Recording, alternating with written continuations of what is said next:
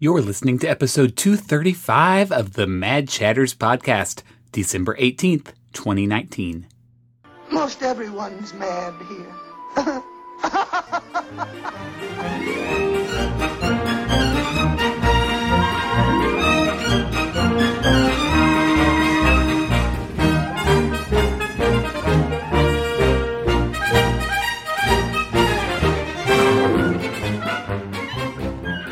Welcome back to another episode of the Mad Chatters podcast, your very important date with the happenings at Walt Disney World and around the Disney universe.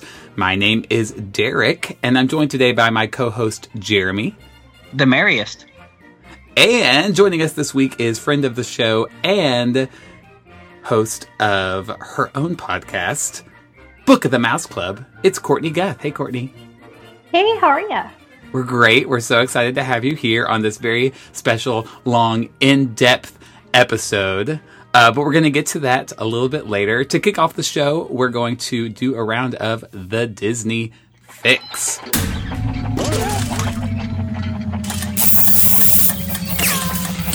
The Disney Fix.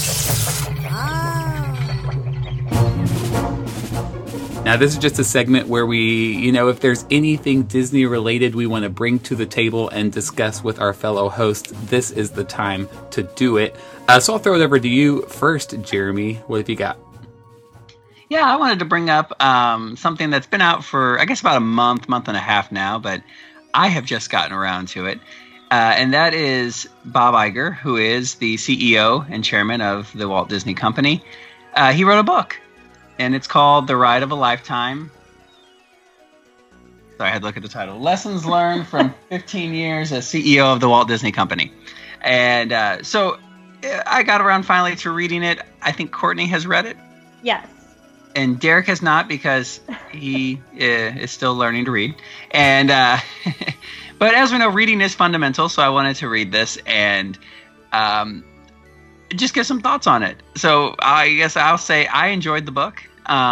It was not as much of a corporate shill as I expected it to be. I feel like he did get a little candid at times, which I didn't expect. He doesn't name drop or call people out or anything like that. But I mean, obviously he's still being respectable. I also thought it was interesting that he said that it wasn't a memoir. So he didn't really go too deep into his personal life in some areas, at least not as deep as I would think. Because anytime I read somebody's biography or memoirs, I feel like the first 3 chapters are dedicated to their grandparents, and their long journey to the United States. And it's all right, I just want to know about your career. I don't really want to know about, Grandpa Iger and, the struggle in Germany kind of a thing.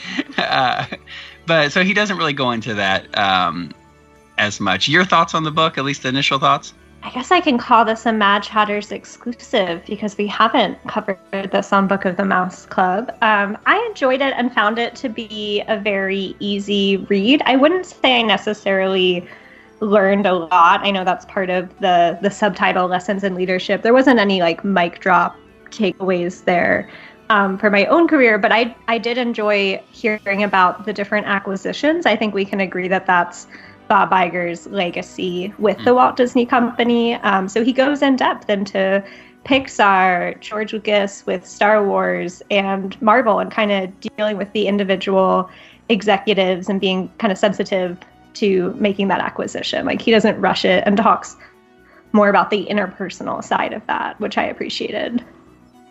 Yeah, I also thought it was interesting in that where he talks about how Michael Eisner was very against the Pixar acquisition. Kind of his take on that, which obviously didn't make Eisner look good in light of that. So yeah, the acquisition stuff is very interesting, and I 100% agree. I wish there was more on the parks, but Bob Iger has never been a parks guy, so I guess that shouldn't surprise me too much. One thing that surprised me that he didn't go too in-depth on, but I always find interesting, is he did talk a little bit about his dad, and how his dad seemed to struggle his whole life with manic depression and also just with a sense of failure in his own career.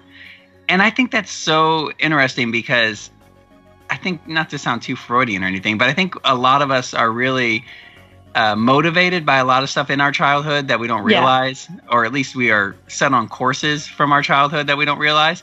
And I'm always fascinated to see really successful people who find that they're driven based on, family history. And I thought that was an interesting look, because, how do you go from my dad thought he was a failure his whole life to I'm the most successful media mogul in the world? And I could see that paralleling Walt Disney's own story. You often hear about Walt's father and the hardships that his family went through as a child. Yeah. One thing that he mentioned too, he's mentioned this in interviews, and then in the book he talks about it, which I think is a nice little in-depth into him and Steve Jobs' relationship. Because Steve Jobs really had a reputation for being, very cold, not the most personal or friendly person. And a lot of people contribute that to his success. So the fact that Iger was close with Jobs, I think, was a little jarring to me, although it makes perfect sense. And then he talks about how right before the Pixar acquisition that Steve Jobs disclosed to him his cancer diagnosis. Yeah. And how he said it was, the acquisition was an exciting time, but rather than being celebratory, they ended up crying together, which I thought was kind of a beautiful little picture. I never realized just how close they were, because that Pixar story comes first in terms of the acquisitions. And I found that to be his relationship with Steve was a common thread throughout. So he references Steve when he's talking about Marvel. He's like, Steve didn't really like those movies, but I think if he was still around, he would have loved what we did, because Steve ultimately did become the largest shareholder in Disney prior to his death. So those decisions, would have been paramount to him as well. How fascinating. Did you, so he is still the head of the Disney company as this book is being rolled out. And so I'm curious, did you notice any moments where it felt like he probably had more to say, but he was sort of censoring himself a little bit? From a publishing standpoint, I found it interesting that I believe it's Random House. I know it's not the Disney publishing, Hyperion Press. I don't know. I wouldn't be surprised if we got something, maybe 10 years down the road again, kind of post Disney career. But he was pretty candid about the situation with George Lucas, and kind of straight up says, like, maybe I could have handled that better. Okay. There were little nuggets in there that were, I guess, more transparent than one would expect.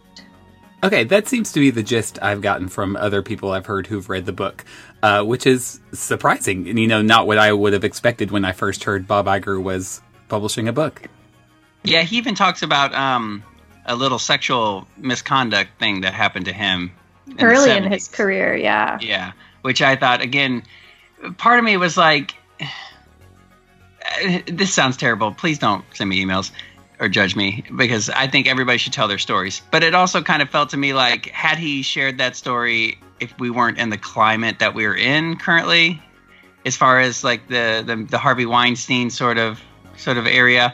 So, because I don't know. So part of me felt like the book was very honest and open, but then the other part, I kind of felt like sometimes he was pandering to the current climate. On that note, though, I will say, in terms of Derek's question, I am thinking he did kind of breeze over the John Lasseter thing within that same climate. Like he briefly mentions it, but I think he swept it a bit under the rug. Got it. Like, let's move on. Yeah. Okay. So he is definitely the man that Oprah wants to run for president. I don't know if you saw her interview with him, but she is all in on Iger 2020 or 2024 or whenever he wants to run. There was always rumblings that he wanted to run for political office. I think that he's a little too old for that now, because I think, what is he, 69, 70 years old? Close to that, yeah. Yeah, so by the time, the next election cycle runs around, he'll be in his mid-70s. And I don't know, after running a company like Disney for 15 years and being involved in the industry for 40 years, I think I would just want to go home and enjoy my money. But who knows? Rich people do crazy things. So you're not looking for a Iger Winfrey ticket in 2024? Oh my gosh, I'm printing the shirts now. Get your bumper stickers ready. right. Well, that's good to know. So I guess you can pick up the book at stores. It's also an audiobook, and I heard he actually reads the prologue or whatever he titles that introductory section. So yeah, and even if nothing else, I think the prologue is kind of interesting in and of itself, because the prologue really is dealing with the moment in the summer of 2016 where they're opening Shanghai Disneyland, which was what he considered the highlight of his career and took 20 years to put together. But at the same time as they are about to open the park is when the Pulse nightclub shooting happened in Orlando. And then if you remember, a couple days after that was when the alligator incident happened at the Grand Floridian. So it kind of gives a little insight to what was going on in his mind and trying to juggle a lot of different things at one time. That was definitely a very transparent section as well. Yeah. I was actually talking with some friends a couple of days ago about this, and they had a different perspective on it, that they thought it was kind of an odd way to start the book and really felt cold. And as far as, they didn't see the connection between he was struggling with opening the park and struggling with the death of this child. They thought that one did not really equate with the other. But I was like, well, I get that, but also you have to understand this is 20 years in the making of this park. So yes, it was a tragedy and a terrible thing, and they don't equate, but you still had a lot of people riding on a project that had been going for a while. So yeah. And I saw it more as it's about what he was personally going through and relating it to the lessons that carry throughout the book. Like that was a culmination in a lot of those in that moment, in the quick executive decisions that he had to make. For sure. For sure. Well, there you go. Bob Iger's book. Okay, cool. I want to talk about something on a much smaller scale, literally. So I mentioned this to both of you already, but I want to talk a little bit about Star Wars. And yes, I did ride Rise of the Resistance, but that's actually not what I want to talk about. And we can if you guys want, but that's my Disney fix. So okay, good. Save it for that. Good. Well, I didn't want to give away too many spoilers just because having ridden it, I decided that I enjoyed the experience having not watched any videos or anything, and I felt like it would be hypocritical for me to come on here and tell every detail of the ride. Right. But I do want to talk about a piece of merchandise that may be one of the best pieces of merchandise I've ever gotten at Walt Disney World, and partly because, in a way, it's technically free. And I show this to both of you, and it's been part of Galaxy's Edge since that land opened, but it's called the Batuan Spira. I'm going to say it's Spira and not Spira because Black Spire, but it's Spira. And these are little gold coins. And I mean, this is very hefty, heftier than you would expect. It is solid metal, and it's sort of like an elongated hexagon with some Star Wars symbols on it, and then a little outline of what looks like probably the Black Spire outpost. And these are behind the counter at the merchandise store that's connected to where you make the droids. There's the one room with the droids, and then the room adjacent that just has some pieces of merchandise. And behind the counter, they have these coins. And on the back, it says Disney gift card. And there's a barcode that you can scan. And these work as Disney gift cards anywhere Disney gift cards are accepted. And all you do have to add a minimum of $100 to it.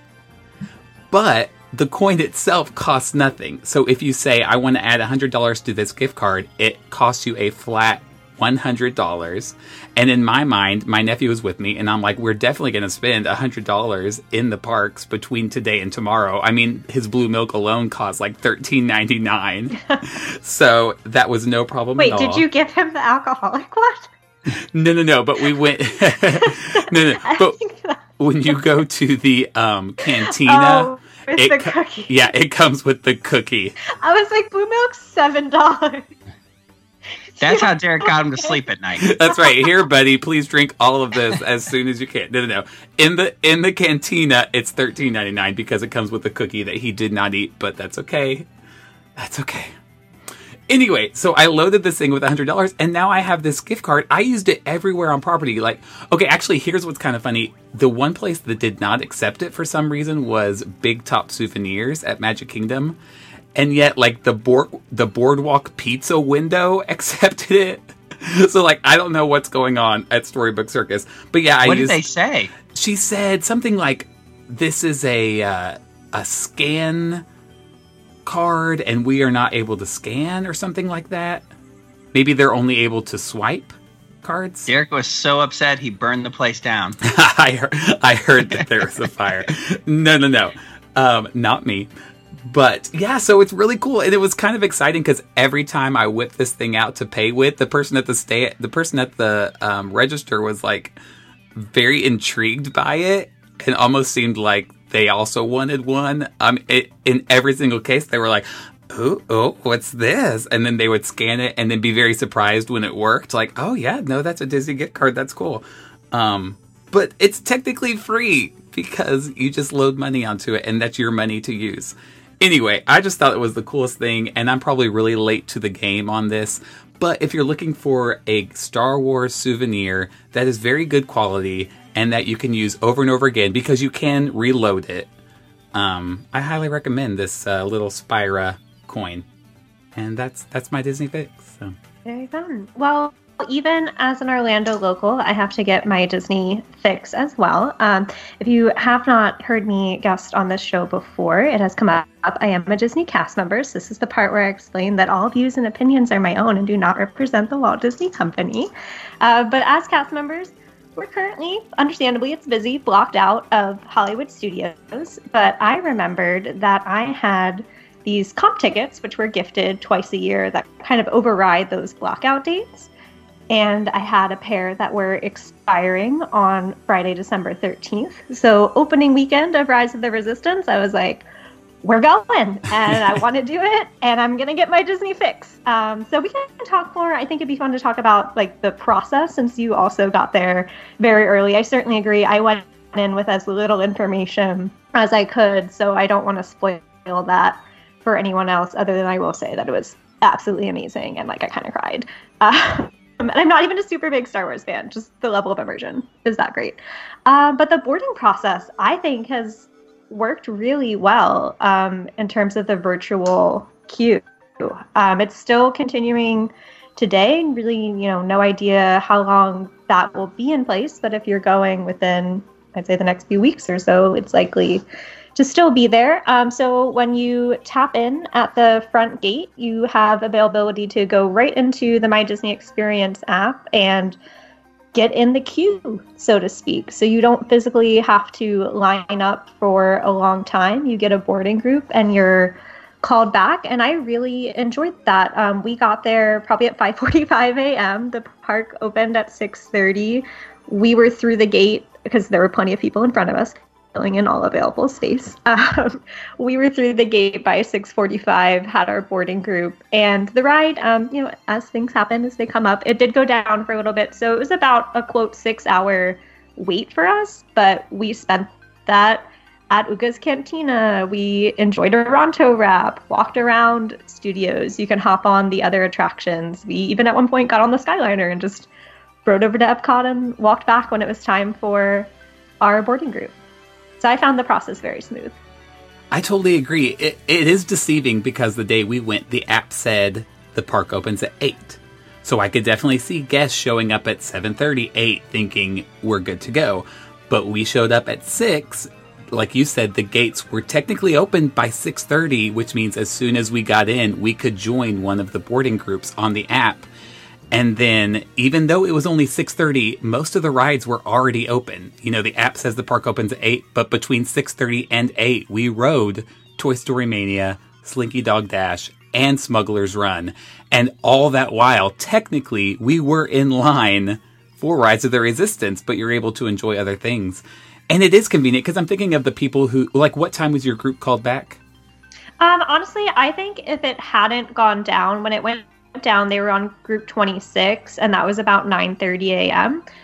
It did get back up and running, and we were called probably around 11:45 or noon. Okay, because there are some groups who, after they enter the park and they join the group, their group isn't called back till 6 or 7 p.m. Yeah, and we were lucky. Yeah, definitely. Think of the equivalent of getting in line at 6:30 a.m. and then actually getting on the ride at 6 p.m. Like, no one wants to do that, you know? But the nice thing is you can leave the park, which I found very flexible, and you have a 2-hour window to return. I'm sure most people, like, as soon as we got the notification, I'm like, it's time to go back. Definitely. But there is that flexibility. Like, if you're like, well, let's go back to our resort, enjoy the pool, because we're probably not going to get on it till this evening. Like, you're still in the queue, but plenty of time to enjoy other things. Yeah, exactly. And I'm thinking the alternative to that is actually being in a physical queue from 7 a.m. to 6 p.m. And that's just not ideal at all. Especially every time it goes down and the line stops for a while and you're thinking, is it ever going to get back up again? You don't have to worry about that when you're doing other things. It's a cool system. Now my question is, you know, we sort of, among ourselves, talked about how this is sort of an unfortunate system for people who are not in the know. You know, for people who do think, okay, the app says it opens at 8, let's go at 7:30, we'll be fine. And you show up and all the boarding groups are already gone and you just had no idea that was going to happen. Do you think, because my first thought was that's unfair. But the more I think about it, do you think if they had made this into a normal queue like any other ride where you go stand in a line, that if you showed up at that time and got behind all the other people who had joined a boarding group, that the park would have closed before you got on anyway? I mean, that's kind of, didn't we see that with Hagrid's at Universal? They're like, the line is closed for the day. So it could be a possibility. I will say it has improved in that regard. This week, the app has been updated along with the official the park hours. It is 7 a.m., I believe, through the end of this month or this year, this decade. Crazy to think about. Okay, well, that's good to know, yeah. Anyway, so the more I thought about it, I'm like, maybe it isn't as unfair as I thought, because maybe those people would be at the back of a 13-hour line anyway, and at that point, it's like, we just can't put every single person on the ride until 5 a.m., you know, like at some point we have to close this down. So it's so far, it's a pretty ideal system, and I do wonder when they're finally going to A, quit doing that, and B, start offering fast passes for at least one of the 2 rides.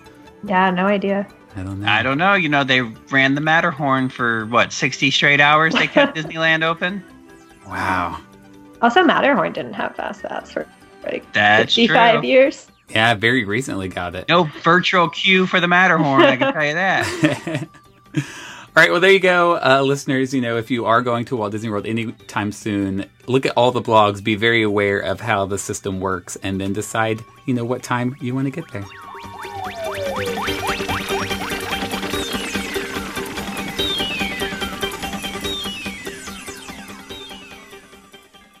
Hey, it's time for another hashtag. So get out your tweeter, get ready to get those thumbs a-traveling, because today we are doing hashtag Disney Christmas mashups.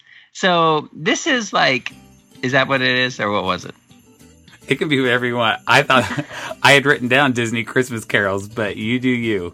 Oh, Disney Christmas carols -mashups. And, this is important because we're going to have millions of people tweeting the hashtag, and we want to get it right.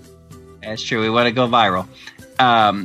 So we wanted to take 2 songs, a Christmas song and a Disney song, and if you could mash them up. Now, this doesn't have to be necessarily funny. It could be a legit thing. Think of Voctiv a couple years ago put out an album, and they mashed up Carol of the Bells with the Bells of Notre Dame, which I love. If it's on the iTunes, you should find it and listen to it. Spotify as well. Spotify, there we go.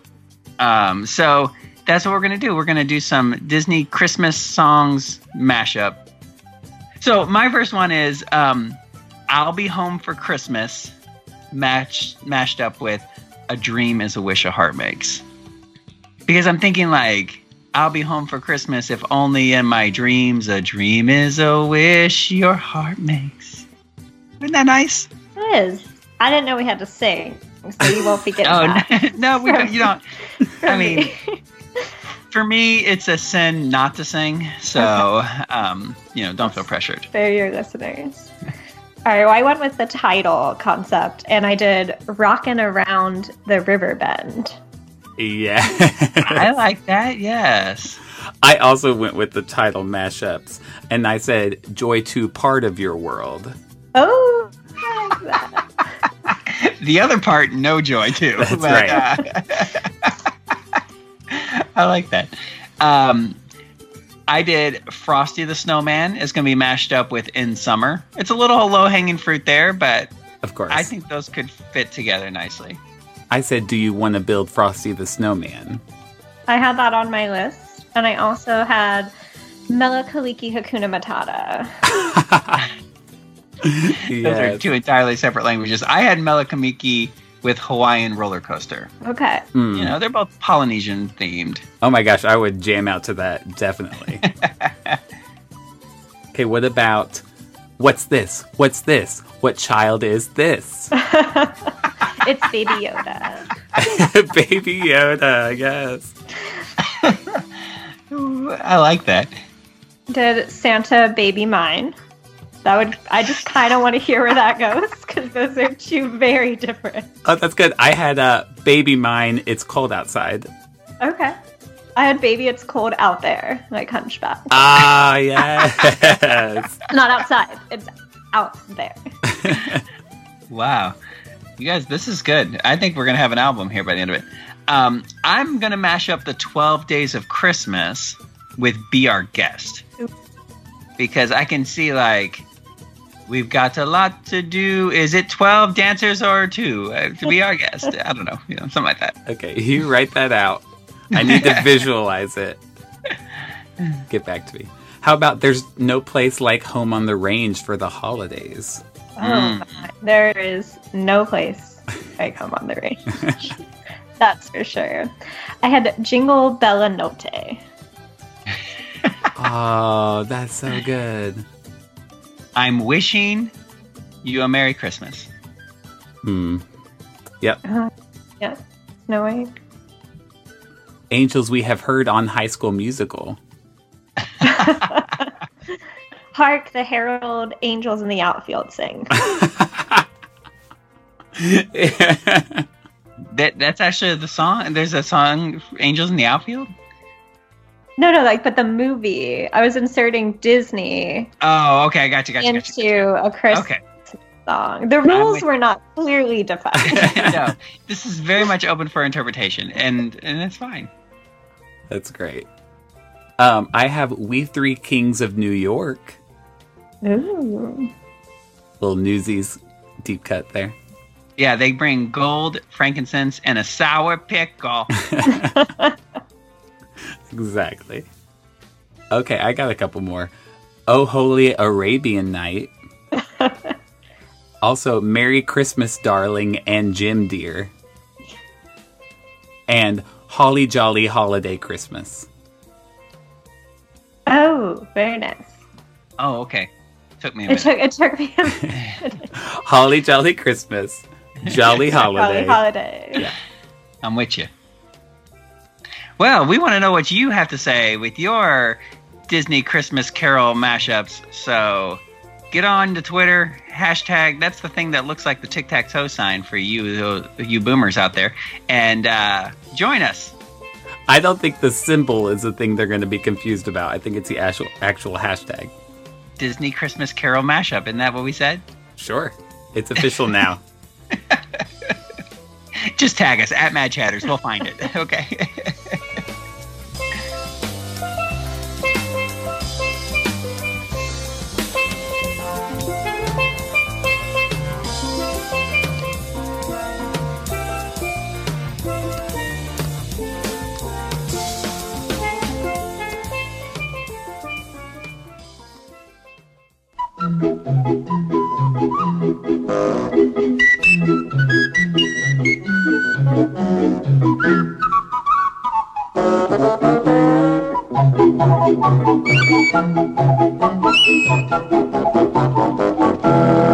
In just a few short weeks, we will be ringing in the new year. But this time, we're not just closing out another year, we are closing out another decade.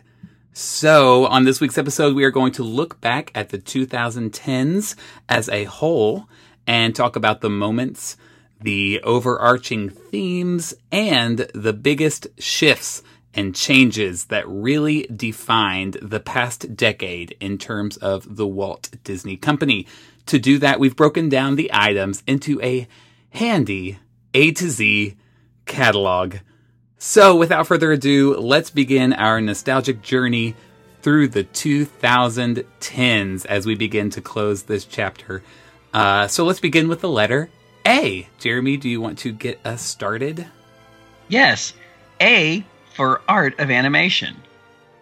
What's that?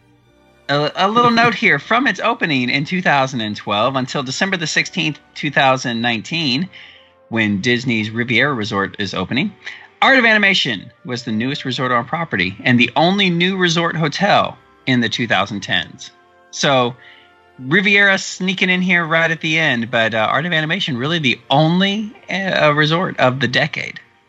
New resort. We've had a lot of expansions, but new resort. Yeah. Well, it's just so interesting compared to, was it last week we talked about resorts and how we had so many in just the 90s and 2000s.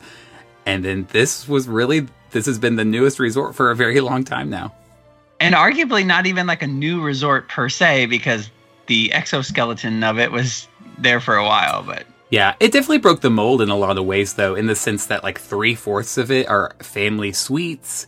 You know, they're based on just single movies. And there was something about the registration I remember that was like different. And they were saying, ooh, some sort of virtual registration, or like the, you know, they had the individual tables at registration, or some check-in was somehow different.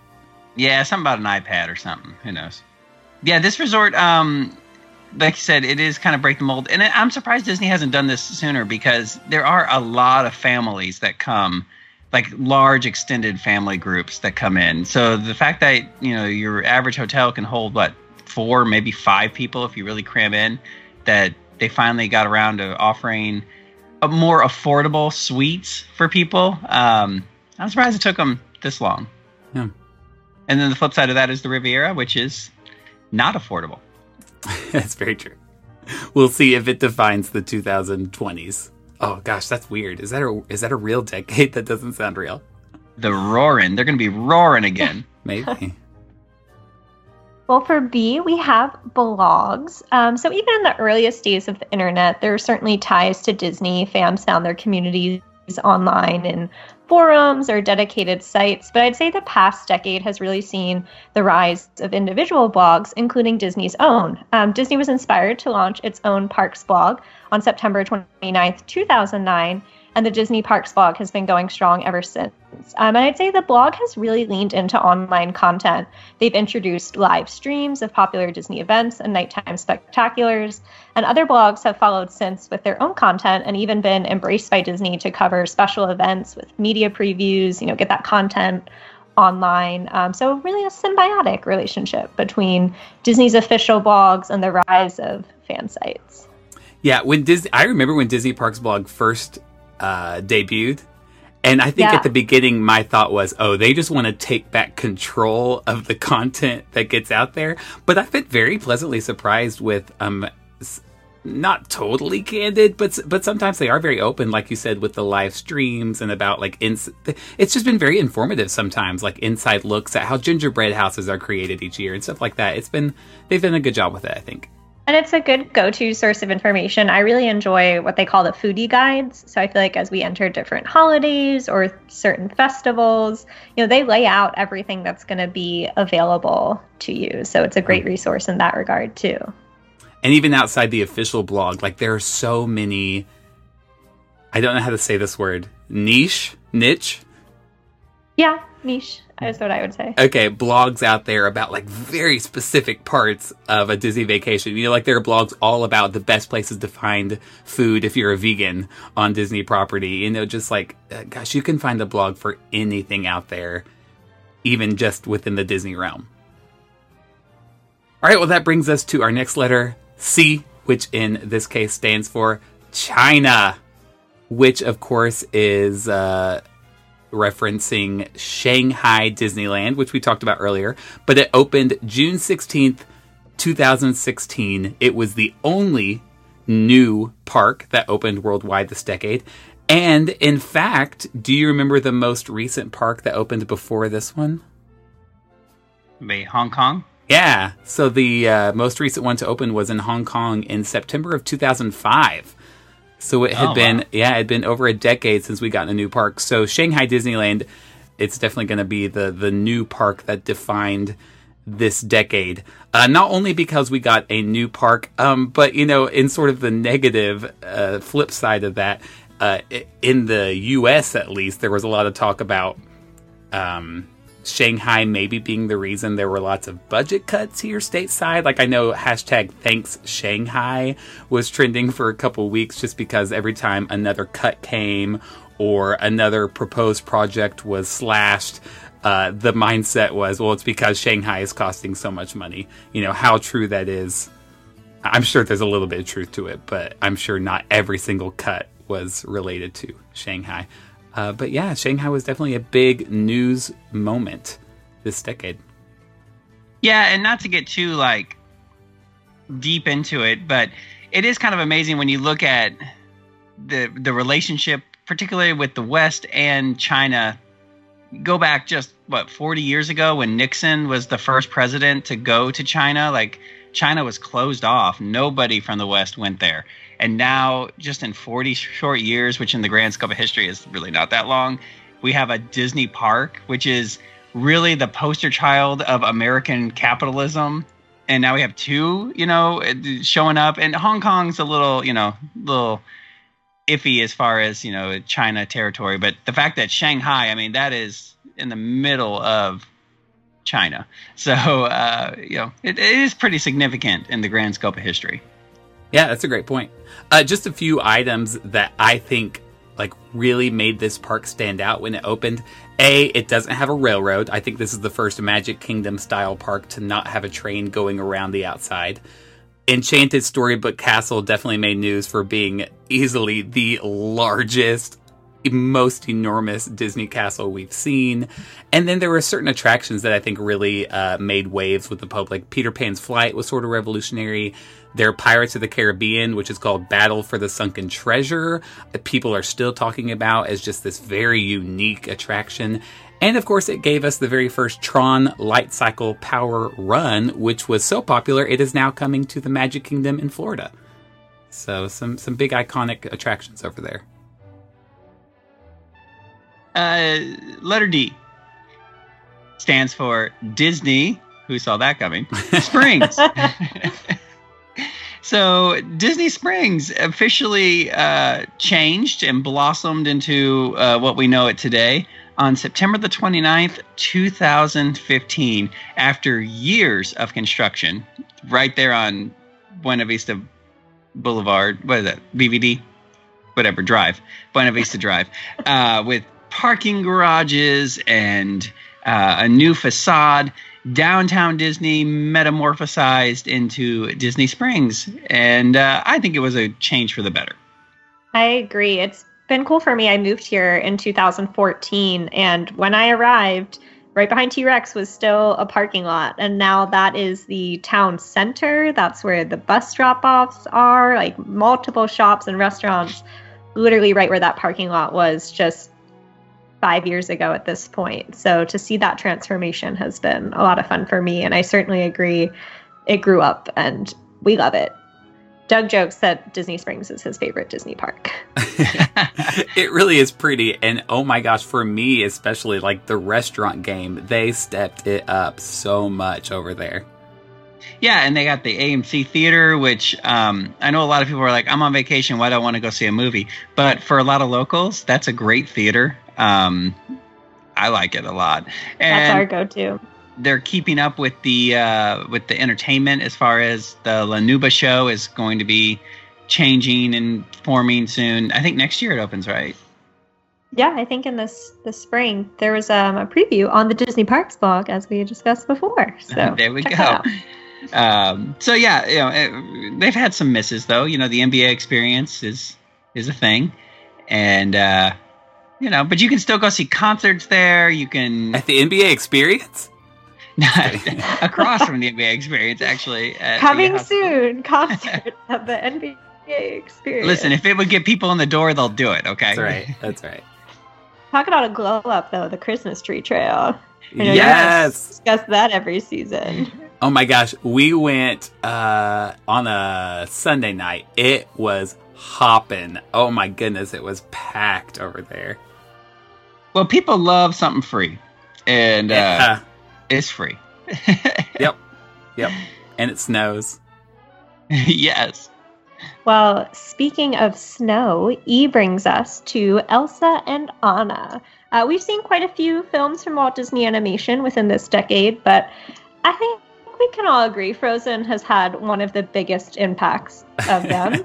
The film was released on November 19th, 2013, to critical acclaim and box office success. And then that success has led to animated shorts like Frozen Fever in 2015, Olaf's Frozen Adventure in 2017, and the most recent theatrical sequel, which was released just last month. On the park side, we saw the addition of Frozen Summer Fun, which ran for 2 summers at Disney's Hollywood Studios in 2014 and 15, and the Frozen Ever After attraction at Epcot, a little controversial, but opened in 2016, as well as a Broadway adaptation that opened last year, I believe. Wow. Gosh, it's so much. It's so hard to think that a little over 6 years ago, we had never heard the song Let It Go, and now we have all of this. Yeah, I remember initially seeing Frozen because it was like Thanksgiving weekend or thereabout when it was released. And I remember being like, wow, that was a really good movie. And then it just exploded. And I still remember that first Christmas, how like Disney stores around the country were having lotteries to buy Frozen merchandise. So you had to show up and put your name in the hat just for the opportunity to give them money. Like that blew my mind. And then we saw, of course, the Frozen backlash because we all got a little tired of it. And then it kind of simmered. And then we were like, oh yeah, Frozen is actually pretty good. We forgot how good it was because we were just having it crammed down our throats. And let me tell you, Olaf's Frozen Adventure, while we all initially hated it, and rightfully so, rewatch it. Yeah. It is so endearing. And I think we've watched it 3 times this Christmas season already. It's on the Disney Positive, so check it out. I like it too. I took my nephew to see Frozen Sing Along because he wanted to see it this week. And, they have the Christmas overlay. And he had never seen that short, so when the songs were playing, I think he was very confused. It's like, I've never heard this song. I don't think this really exists in the Frozen canon. But I think by the end of it, he was like, I want to watch that short. These are great songs. So, yeah, officially the highest grossing animated film of all time. Frozen. All right, that brings us to F. Ironically, does not stand for Frozen because we've already done that. We had to get creative with our letters here. F, in this case, stands for floats. And that is a reference to parades. And the reason I wanted to talk about parades in the 2010s was I think because this decade we saw what I think will be the new normal, I guess, for Disney parades. And that's the fact that we got, like, instead of slightly updating parades or repurposing old floats like Disney has become very accustomed to doing, this decade, the Disney parks gave us extravagant new parades that were fully made from scratch on both coasts. And they sort of redefined what I think Disney parades could be moving forward because we got these larger than life floats that are going to be parts of parades that I think will last for much longer than the parades we've seen in the past, which would last for 1 or 2 years before being repurposed into something else. So there are 3 notably.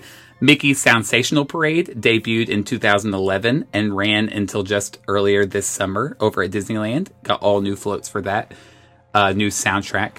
Over in the Magic Kingdom, I have not been going to the Magic Kingdom for as long as some people, but as far as I know, Festival of Fantasy Parade, which debuted in 2014, I mean, definitely, is this not one of the first, like, all-new parades we've gotten during the daytime there?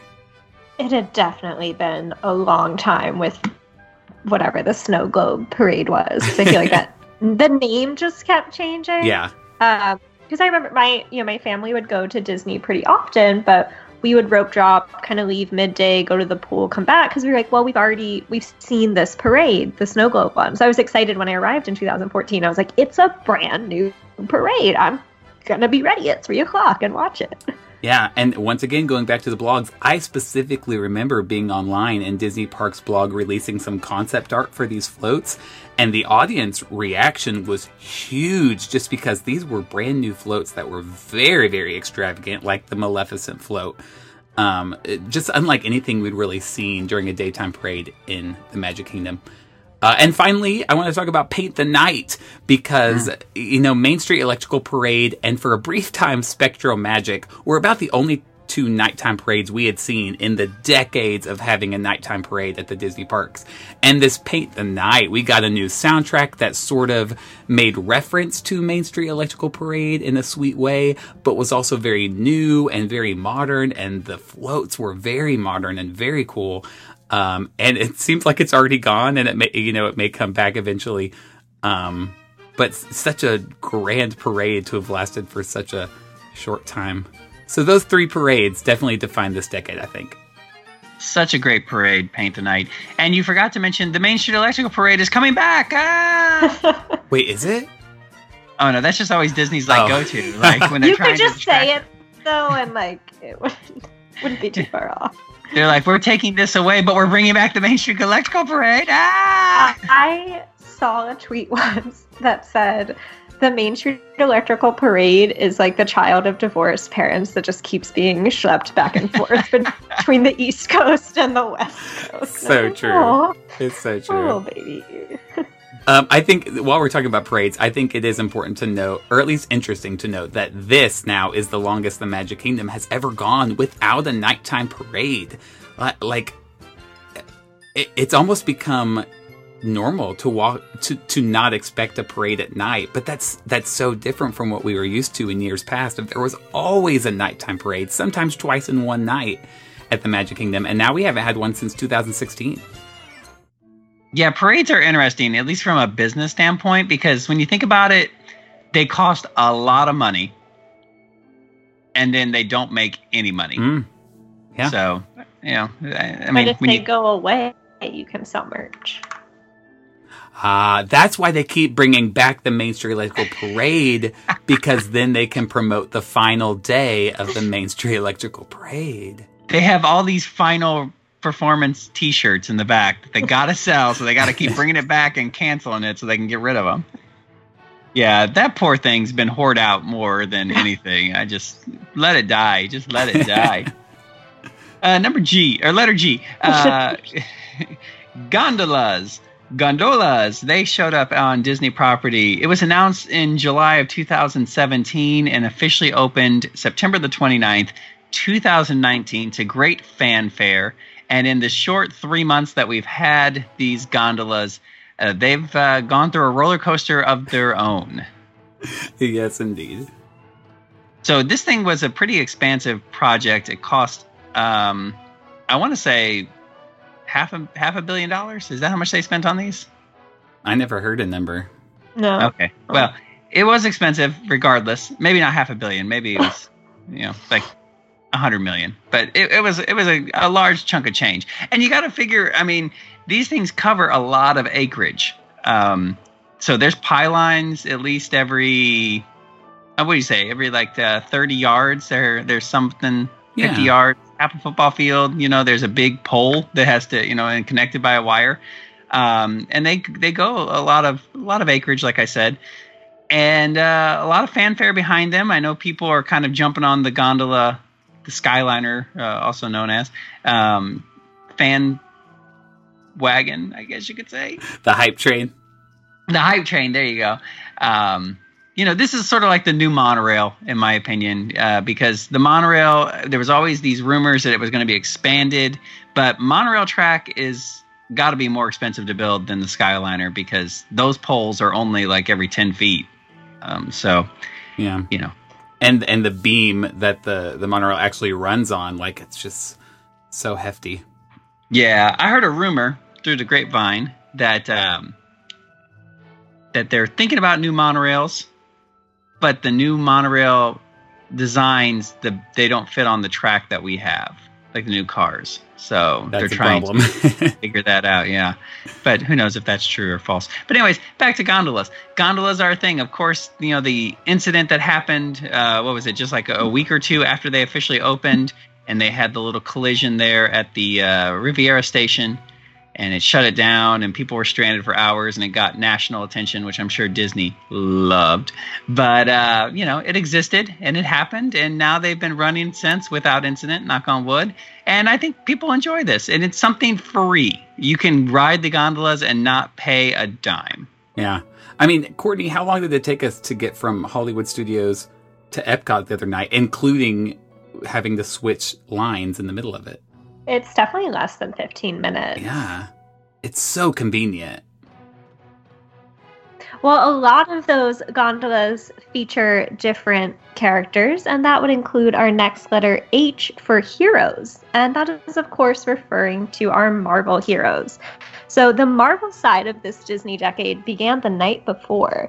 Disney's takeover of Marvel Entertainment was approved December 31st, 2009, which included the rights to over 5,000 characters. While the Marvel Cinematic Universe predates the Disney acquisition, the majority of those films were released within the past 10 years, beginning with Marvel's The Avengers in 2012 and culminating in Avengers Endgame earlier this year. There have been 17 films distributed by Walt Disney Studios, and even the small screen has seen its fair share of Marvel content, with shows like Agent Carter airing on the Disney-owned ABC network. And there's sure plenty to look forward to in the next decade, like the upcoming Black Widow film and multiple Disney Plus series. We haven't had any Marvel really here at Walt Disney World, but we do have the Guardians of the Galaxy attraction to look forward to in the next decade. But over on the West Coast, we have Guardians of the Galaxy Mission Breakout and the announced expanded Marvel Land there. And over in Hong Kong Disneyland, there is an Iron Man and Ant-Man attraction. And there's a Guardians of the Galaxy gondola. That's true. That's where I was going with it. That's right. Oh, yeah. I mean, oh my gosh. Marvel dominated this decade. At least on the big screen. I mean, the MCU is one of the most well-crafted, long-game movie franchises ever. Unarguably, In fact, I saw earlier today that of the 10 highest-grossing films of all time, all 4 Avengers movies are in the top 10. Wow. Oh, has to be. It's crazy, yeah, because Endgame's number 1, and then you've got Avengers, Age of Ultron, and Infinity War, and they're all in the top 10. And then Black Panther is number 11. It's just insane. That was a good acquisition. And the bubble doesn't seem to be bursting anytime soon. Mm-mm. So no, 5,000 characters. I didn't realize that. Yeah, I'm like, I don't know that I could name them, but that's what Disney A to Z Encyclopedia told me. Well, I think that's what made it so smart, is that right away they went into these obscure characters that we've never heard of. Like, for me personally, Guardians of the Galaxy was something I had never heard of, and now it's like a household name. Because they did just such a good job with it. Doctor Strange. I mean, even Iron Man, to an extent, was not... I know that was before Disney, but that was not a household name by any means. No, I feel like when people originally heard Marvel, you immediately think Spider-Man. Sure. Yeah. Not Ant-Man. What about Big Hero 6? Wasn't that a Marvel property too that was sort of expanded? That does. Yeah. Good call. Yeah. There you go. So H is for Hero, Hero, and Hero, Hiro. There we go.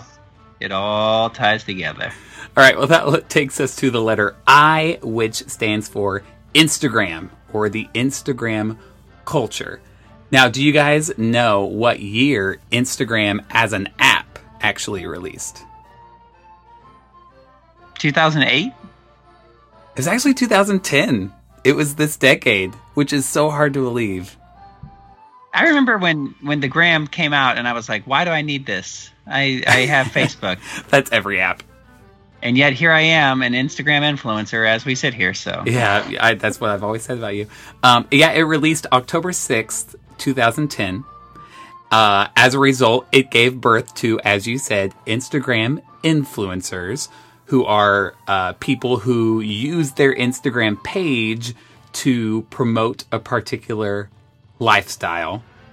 And very prevalent in the area of Instagram influencers were the lifestyles of Disney park goers. I think that has definitely not taken over, but it's been a huge aspect of that Instagram culture.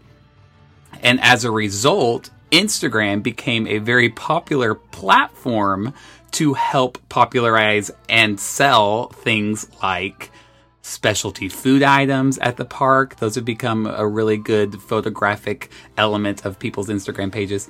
Popcorn buckets and sippers, those have been huge on Instagram. Limited time ears or colors like the Arendelle Aqua, and what's the new bronze one? I think it's Belle Bronze. Belle Bronze. Something like that, yeah. Spirit jerseys have been huge over on Instagram. And I do sometimes wonder how popular would these things be if it weren't for Instagram. And of course, that definitely applies to walls throughout Disney parks. We don't, I don't work in marketing, but I guarantee we live in a culture where any marketing firm now is saying, how is this going to look on social media? Mm-hmm. Yeah, 15 years ago, Disney painted a wall purple and thought, oh, this is a cool wall. And now because of Instagram, like, they have a Disney PhotoPass person stationed at the wall. And if it weren't for Instagram, there's no way that would be the case. And I know they've kind of leaned into it now because they'll be like, everybody look at this wall. Wouldn't this be great for Instagram? Yeah, they're purposely designing walls now and trying to make it like the Avatar wall, like the Moss wall. Is that it? Like, come on, get out of here. I mean, it's a nice spot, but it worked. It did. Yeah, they even put out a Disney blog post about like the 10 Instagrammable walls on Disney property. You can get the walls as a phone case at the DTech On Demand. They are true. Yeah, the purple wall is a windbreaker. Yep. Oh my goodness, that's amazing. There are some good ones though. Even Galaxy's Edge has a few really great walls. It's just you can't deny that Instagram defined this decade because it literally did not exist before this decade. So very true. Very true. And my last post has 104 likes, so I don't take the title influencer lightly. But you just posted it a second ago. Yeah, well, like 12 hours ago. But whatever. Okay. Semantics. Letter J stands for... This is a stretch. It stands for Java. Listen, there were like 20 options for the letter S, so we had to distribute. That's true. So Java, a nice cup of Joe, if you would. So in April of 2012, Starbucks announced it was coming to all 6 U.S. theme parks. And eventually it made its way to Downtown Disney, which is now Disney Springs.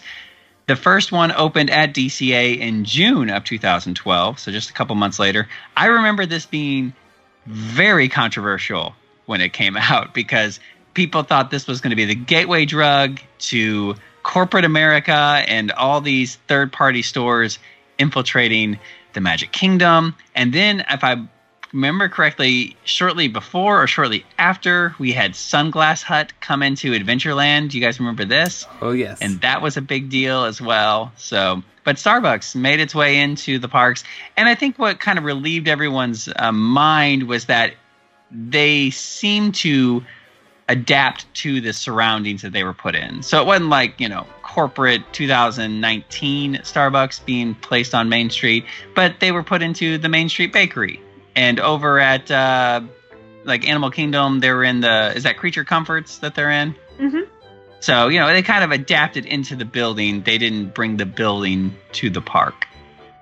So true. Yeah, I agree with that. And who doesn't need a nice coffee, a nice iced coffee throughout the day? I know Derek does. I absolutely do. I believe it was 2015 when they released the You Are Here mugs. And that, ever since then, that has been such a huge draw. As far as souvenirs go, like those Starbucks mugs that are specifically designed to the park they're in, still one of my favorite souvenirs. I have, half a collection in my cabinet, in my cupboard, if you will. They got a little greedy with those mugs, in my opinion, but They have redesigned them way more often than is necessary. But that first year, like, I know everybody was going wild over them. Yeah, I got the first 6, and then they tried to redesign them, and this is the second edition. I'm like, nope, I'm out. I'm with you. I have the first 6, and then I was like, I'm okay. Yeah, because now it's not even You Are Here. It was, what's it called? I don't remember. The series is not called You Are Here anymore. It's called I Was There or something. Oh, I can't remember what it's called, but it's a totally different series now, and it looks more like pencil sketches. I don't know if you can picture what I'm talking about, but yeah, it's the like, design has changed. Yeah. Here's a mug from a place you didn't go, and I did. Well, you know where I keep my mugs? In my kitchen. That brings us to letter K for kitchens and kiosks. In this case, though, we're referring to the festivals at Epcot, which have seen an expanded presence within the last 10 years. The Epcot International Food and Wine Festival and Flower and Garden Festival are, of course, long-standing traditions beginning in 1995 and 1993, respectively. But the Flower and Garden Festival did not incorporate a food element until 2013, when those outdoor kiosks resurfaced and were added to World Showcase, kind of bringing food into Flower and Garden. Following the success of these festivals, the Festival of the Arts premiered in 2017, and Epcot's celebration of holidays around the world was officially dubbed the Epcot International Festival of the Holidays last year. And I would say, based on how many of these kiosks and festivals there are now, the outdoor kitchens almost feel like a permanent addition to the parks. Totally. Yeah, it's almost weird when they're not there. So like 2 months in June and July, you're like, where'd they go? Yeah. And some of them look legit nice. Like, they're not just little countertops with a little... It's not like a lemonade stand you'd pass by on the street. These are, like, solid buildings that fit the theme of the country they're near. Yes. I'm sure Disney planned that. Like, what can we add to the park to where we don't have to tear these down every 6 months? I'll be heading to the Festival of the Holidays this afternoon, and I'm excited to get my sushi tree in Japan. I'll be sure to Instagram it as well. Tell me more. It's sushi, but it's shaped like a Christmas tree. Okay, I guess I kind of put that together. But like, how many? I don't know what more you want. How many rolls do you get? It's just like a big piece of rice shaped like a tree, but then decorated with sushi elements. Maybe like some cucumber, like salmon as the ornaments. I was picturing like 5 rolls on the bottom, then 4 on top, and then 3 on top, and then 2. You know, I like your idea better. Because it would be green on the outside. So, yeah. Anyway, all right, let's move on to the letter L. Stands for live action remakes. And of course, we're talking about the remakes of animated films. So back in 1996, we got 101 Dalmatians, which I guess there was a Jungle Book before that. But 101 Dalmatians was really the first, like, oh, look, we took an animated film, we added live actors, live dogs, and then it was popular, so they made a sequel in 2000, 102 Dalmatians. But between then and 2010, as far as I know, there were no live-action remakes of animated films. But then in 2010, we got a huge one. It's easy for me to forget this sometimes, but when Alice in Wonderland released in theaters with Johnny Depp and Helena Bonham Carter and Anne Hathaway, like, this shattered box office records. Like, at the time, it became the 5th highest grossing film of all time. Now, since then, it's dropped down to like 40 something, I believe. But that's how popular the 2010s were in movies. But yeah, 5th highest grossing movie of all time. And just since then, in the 2010s, we got Maleficent, Cinderella, The Jungle Book, an Alice in Wonderland sequel. We got Beauty and the Beast, which was also very, very popular at the box office. Christopher Robin could be considered a live-action remake. And then this year alone, we got 4. We got Dumbo, Aladdin, The Lion King, Lady and the Tramp, and a Maleficent sequel, which is not really a remake because it was an original story. But these are becoming so popular, and it doesn't look like they're stopping because we're getting Mulan, we're getting The Little Mermaid, like they just keep coming. And I think Disney has found a surefire way of making money, so why stop now? Yeah, people complain about this, but you still go and see them. So Yeah. Guilty. I saw all of those. Yeah. Names. But I haven't seen Lady and the Tramp, but I will say of the 3 I saw, 2 were duds, and Aladdin I liked. So, although I say that, The Lion King, I keep just dropping numbers, but The Lion King currently is the 7th highest grossing film of all time. yes, but it was also named the worst film of 2019. Ooh, by who? I forget who. It was like Rolling Stone or some big movie list, like the 10 worst films of the decade or the year, and it was number 1. It's nominated for Best Animated Feature for the Golden Globes, but then it's up against Toy Story 4 and Frozen 2, so it'll be interesting to see what plays out this year. Well, if it's nominated for Best Animated Film, maybe it shouldn't make our list of live-action remakes. Oops.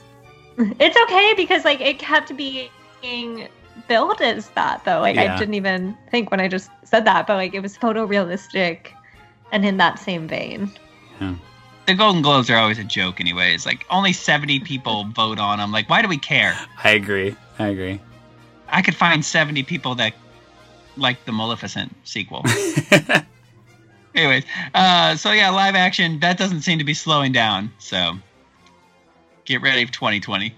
M stands for My Magic Plus. So after a long and very extensive development period, the My Magic Plus finally rolled out in 2013. This included the introduction of Magic Bands, things like FastPass Plus, the app, the My Disney Experience app, and the PhotoPass Memory Maker. RFID entry was also added to the resort hotel rooms. So now literally everything you need in your wallet is now available on your wrist. I think it's been a good addition. I was here kind of shortly after it rolled out, and it's been cool to see how even it's grown within the app. Being able to open your hotel room door with it rather than just the Magic Band. Even within a span of, 3 or 4 years, it's Magic Band. Now it's all on the phone, but it's all tied to that concept of My Magic Plus. I think it took a lot of education for the public to accept. I think maybe longer than what Disney expected. But now it's almost second nature. Oh yeah, I got my Magic Band. No big deal. And whether you're an annual pass holder, you're a cast member, anything like that, all of that can be tied there. I do think the app is still way behind as far as being user-friendly and easy to understand and easy to use, particularly when it comes to fast passes and those kind of things. It's not easy. I'm actually going to defend it. I've had 0 problems with the app for months now. I'm actually really pleased with how far it's come. Yeah, but I just think that there's so much clicking involved when it comes to making fast passes. It should be easier by now. I will be the first to admit that I thought Magic Bands were the stupidest thing. When they announced that you have to wear bracelets around the park, I was like, I absolutely refuse to do that. And now I can't imagine not having a Magic Band on. I know you don't need one because you can use your ticket, but I'm like, it's so convenient. It's so easy to do that. Once they did the second generation of Magic Bands, that little icon in the middle comes out, and they sold those keychains that hold them, and that's what's on my keys now. So it's I always have, quote, the Magic Band with me because it's right there on my keys. Can't go anywhere without them. Yeah. Do you remember when they came out, they only had the initial 4 or 5 colors, and then it became a thing on the internet that you could buy skins and sticker your skin over your Magic Band. And then Disney was like, what a great idea. Why aren't we doing this ourselves? And now you can have almost any character or any park icon or anything like that on your Magic Band now. We've come a long way. There's a Baby Yoda Magic Band. We saw it last night. Yeah, I couldn't. There's 2 Baby Yoda Magic Band. I hadn't heard that. Now, you talked about how much did the gondolas cost, and we were kind of unsure, but I do remember hearing that this whole project was over $1 billion, and I do remember all of the growing pains it went through, because it's a very high concept thing. So it's no wonder that it took years and a lot of money to finally get right. It'll be exciting to see where it all goes in the next decade. Yeah. I mean, I think by now they're realizing that it was worth the investment. Call me sentimental, but I still miss the old paper fast passes. Get out of here, Grandpa.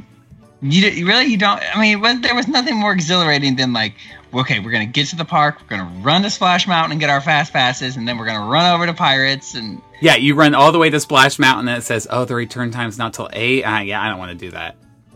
I like pre-planning. It took me a while because I was very much, set in my ways. But I feel like, back in the day, they ran out when they ran out. But now if I know I'm going to have people in town, if I had showed up with guests after work, there would be no fast passes left for Rock and Roller Coaster by 5 p.m. But planning in advance, I'm like, all right, well, I'll get off of work at 5. Oh, look, here's a 6:30 p.m. fast pass. I'm set. We have it. We're good to go. I like the security of that. Agreed. Well, there is a place that you can use your magic bands, and that is letter N for nighttime at Disney's Animal Kingdom. Okay, that segue was a stretch. They're going to get just stretchier and stretchier, but I'm trying, okay? The park is celebrating its second decade, but it has really grown up over the most recent one. We had the addition of Pandora, of course, but prior to that, in 2016, the park regularly closed, sometimes as early as 5 or 6. But starting in May 2016, 1 year before Pandora, the World of Avatar was set to open, Disney announced that the park would be open past dusk and include new nighttime experiences. There's a new way to see your favorite animals at Kilimanjaro Safaris. The Tree of Life came to life with its special awakenings. That summer, there was the Jungle Book, Alive with Magic. We hardly knew her, but she was there ahead of Rivers of Light, which is now the official nighttime show. And of course, in 2017, Pandora with its bioluminescent decorations, I think, really added a whole new element to this park. I love this park at night so much, and it's hard to think that we went 15 years without it. I feel like it was like it became a teenager this decade. Like staying out late. Out after dark. Yes. Curfews extended. No longer, past that awkward phase and trying to like become itself and glowing up. Glow. I do get it. Yeah, good stuff. I do notice the atmosphere changes a little bit too. Like it's such a quiet park, just in general. No fireworks, no live shows going on everywhere. I mean, there are some. But after dark, you just hear all the animal sounds, and everyone's kind of hushed, and the lighting is sort of dim at every single land. It's almost romantic. Wow. You went there. Like the romance of nature. Gotcha. Yeah. Good save. All right, well, I have no segue, so we're just going to move on to the letter O. Maybe while you're waiting in line for Everest at night, you can open up your phone and launch the app Disney Plus for the letter O, which stands for on-demand streaming.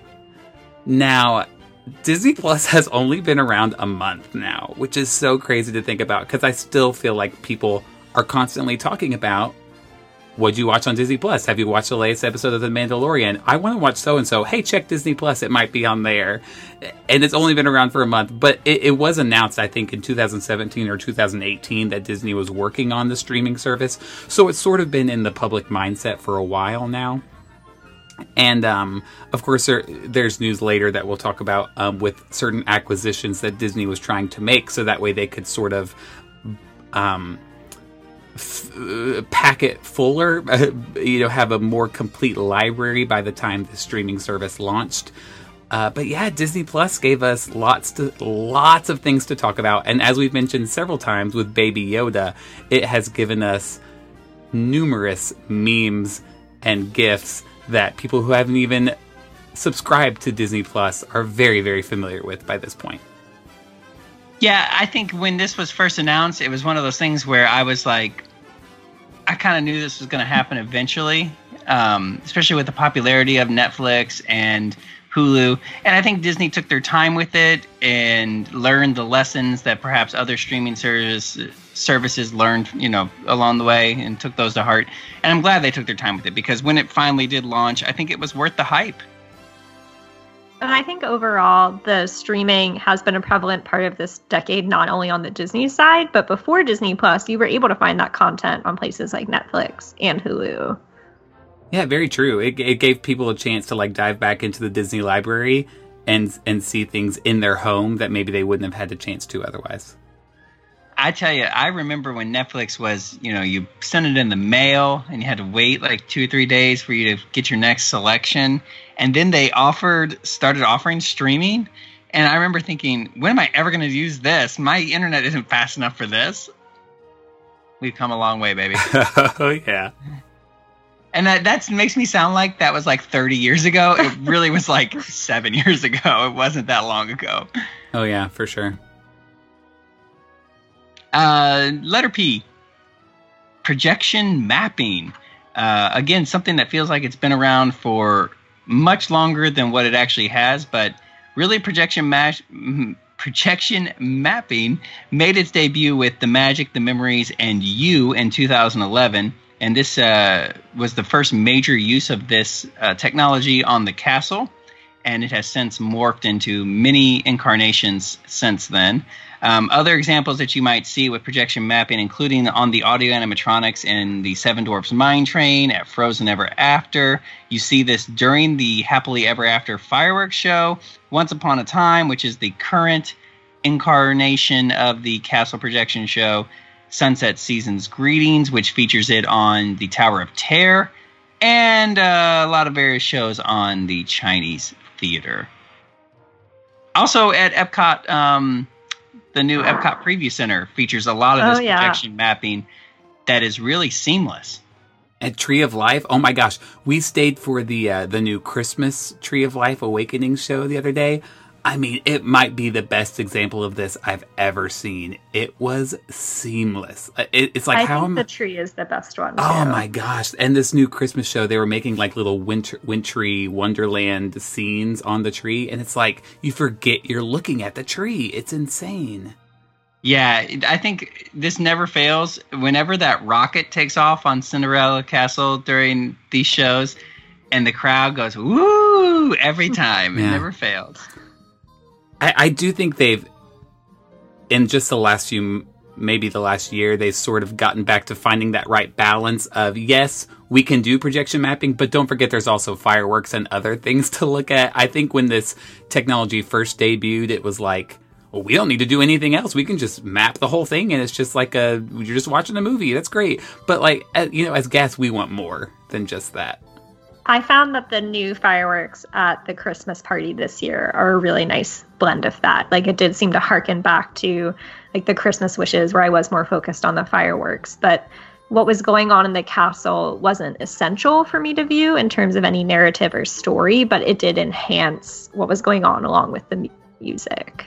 Good. Whereas Happily Ever After, I feel like you like have to look at the castle and they're like, oh wait, there's fireworks. Right. I'd agree with that. Yeah. I think the Christmas show was what I was referring to, because having watched it on YouTube, I was pleasantly surprised by that. And out at Disneyland, I feel like they're really focusing on the projection mapping. In fact, I was talking with our friend Jeff DePauli about this and how the fireworks are really sort of being pushed back at Disneyland a lot in favor of the projection mapping. Maybe it's the neighborhood or whatever, but even when we saw the 60th anniversary fireworks, there's a lot of projection mapping, not only on the castle, but also all the way down Main Street. They had the different projections. So. Well, I'll tell you where else you can find it, not just on those park icons, and that's our letter Q, which is cues with interactive elements. So at the beginning of this decade, Disney recognized the need for an enhanced guest experience, and improving the queues that guests wait in became a prominent solution. So this began in late 2009 when games debuted at the newly renovated Space Mountain at Walt Disney World, but all subsequent improvements have occurred within the past decade. Classics like The Many Adventures of Winnie the Pooh, Haunted Mansion, Big Thunder Mountain, and Peter Pan's Flight all received corresponding updates in 2010, 2011, 2013, and 2015. Like Space Mountain, Test Track underwent a large renovation and reopened with new interactive elements in 2012. And even new attractions have opened with those interactive elements as well, like the Little Mermaid Ariel's Undersea Adventure in 2011 and Seven Dwarfs Mine Train in 2014. Yeah. You know what? Are these done now? I don't know, because I was going to say the latest generation of queues ties directly into something we might talk about next. Okay. That's true. That's true. We can get to that. But like even Pandora didn't really open with interactive queues. No. Yeah, I felt like nice stretch there, but I guess time will tell. Interesting. I was never a fan of them. No, because to me, they always were either half broken or just almost pandering in a way. I love the Peter Pan one. I was just about to say, I think Peter Pan is the best iteration because it doesn't require you to like make loud noises and bang on things. It just has like little touches of magic that you can control. And it's, you know, it's kind of a show going on around you. And then, like you said, there's like one portion where you're controlling it. Whereas I feel like, you know, sometimes like the buttons at Space Mountain, like it was like, no, but you need to keep moving. Right. Right. Yeah, they don't rip those out. They no more. Yeah. Do you remember the Soarin' queue that was interactive? Yeah, I wasn't sure if I should include that or not. I don't think that counts. That was the sole reason I hated Soarin' for years. Because of that dumb queue. Everybody looking like a bird, going to the right, going to the left. I always thought they had them big screens. Just pipe in some Disney shorts while we're waiting. I would much rather watch that than try to hit the beach ball to the other screen. Oh my gosh, that's a great idea, yeah. Or they should show like famous scenes from movies where people are flying or something. I would totally watch that. Yeah, or like a Goofy short, like How to Be a Pilot. You know, yeah. Yeah. Or I feel like the most recent Mickey Mouse shorts on YouTube, they take place in a lot of different countries, and I enjoy consideration. Definitely. There you go. Or just play Planes, Fire, and Rescue. Okay. Or maybe not. Yeah, so now that we're talking about it, I do wonder if this was sort of a fad of the 2010s, but now it's like, we don't need that because we can just make the queues really, really pretty and people still appreciate it. Or make them queue-less. All right, well, moving on now to our letter R. It stands for role-playing. So not only can you interact with the queues, but you can interact with the park itself now with these games that have been added to various parks at Walt Disney World and Disneyland where you become part of the action. And I think this sort of started in 2009 with the Kim Possible World Showcase Adventure, which used customized flip phones to allow you to become a sleuth and solve these clues and complete an activity and probably maybe get a prize at the end. I actually don't remember if that's the case. But you become part of the action and you have a role to play. And this continued throughout the decade with Sorcerers of the Magic Kingdom, where you use cards throughout the Magic Kingdom to set off these screens and become a sorcerer. What are you in Sorcerers of the Magic Kingdom? I don't even know. I don't know either. I have never played it in my life. I played it for about 5 minutes and thought, that's cute, and I get the appeal, but I'm not going to finish my mission. But it is very popular still. Sorcerers of the Magic Kingdom. Kim Possible World Showcase Adventure in 2012 became Agent P's World Showcase Adventure, and we just learned that very soon it will become a DuckTales-themed adventure. I'm hyped for DuckTales. Yeah, I think that's such a great theme for this. Yeah.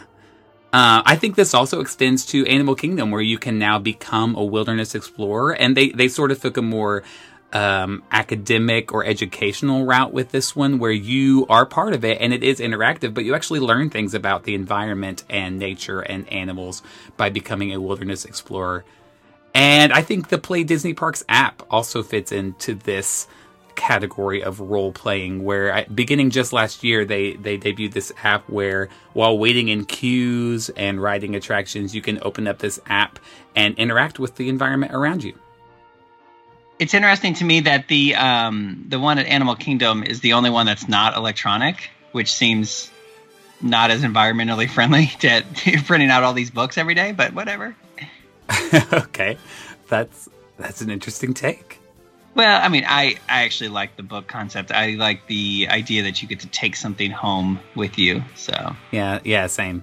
And I guess you get to take the cards home with Sorcerers of the Magic Kingdom, but you're right, they do heavily rely on the screens throughout the park.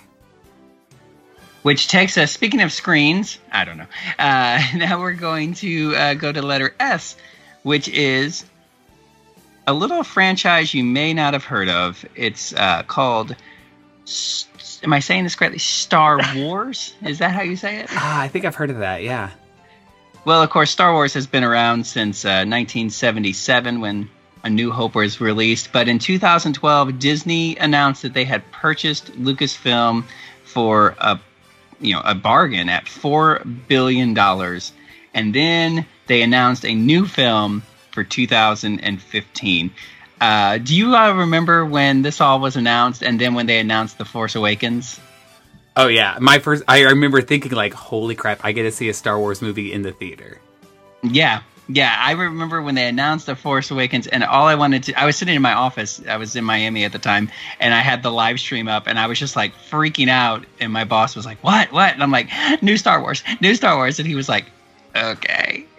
But anyways, since then, not only did we get a new film, we got several new films, multiple new films, in fact, a new animated series, 2 new lands, a new live-action series on Disney Plus, with the breakout star of Baby Yoda, a new upcoming resort, and much, much more.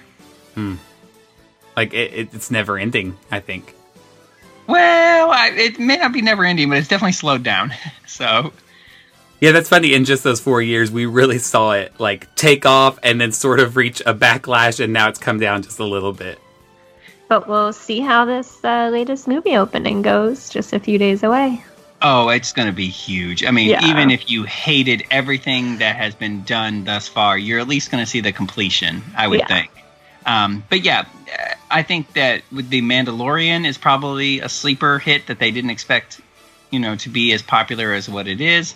But then again, like you said, we saw the backlash with Solo, which in my opinion is a great movie. But I think people were just overloaded with Star Wars at that point because, getting a new film every year was a little much. It is funny that, I mean, in my mind at least, I 1000% tie Star Wars to Disney. And, 7 years ago, that wasn't really the case at all, except for the one ride. Man, I remember our first time going and I'm thinking, why is there Star Wars in Disney parks? That's so weird, like, why, what is this? And so now, like you said, now I can't separate the two in my mind anymore. But I felt the same way about Marvel. I was like, superheroes, that's a universal thing. Get out of here. And now it's like, oh yeah, Marvel is definitely a Disney thing.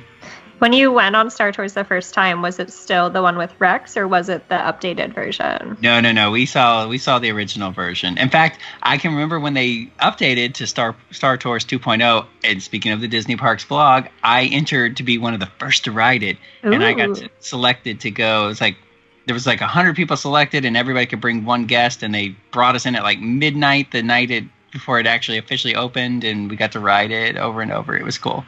That's awesome. So speaking of Rex, we were right by Rex the DJ at the cantina. So I was explaining to my nephew that he used to pilot, what's it called? Star Speeder? Star Speeder? Yeah. Because now it's C-3PO. And I guess our server heard me talking about it. So she was explaining to me like the real story of how he actually crashed on Batuu. Tell me. Yeah, so I forget all the details.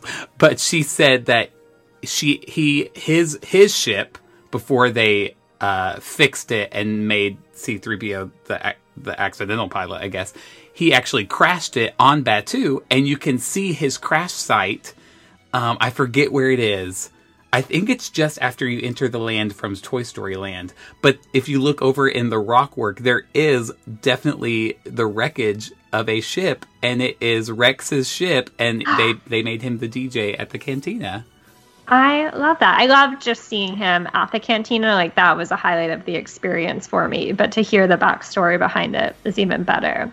Well, that's DJ Rex. And there's another Rex in the Disney canon. And that's in letter T. for Toy Story. I told you, they're just going to get worse. No, that was A+ gold. You're going places, though. You're way better than me.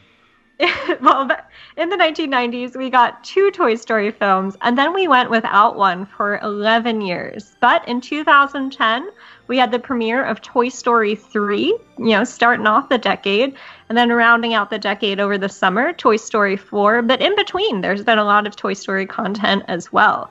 There were 3 Toy Story Toon short films, Small Fry and Hawaiian Vacation in 2011, and Partysaurus Rex in 2012, as well as the television specials Toy Story of Terror and the Toy Story The Time Forgot in 2013 and 2014.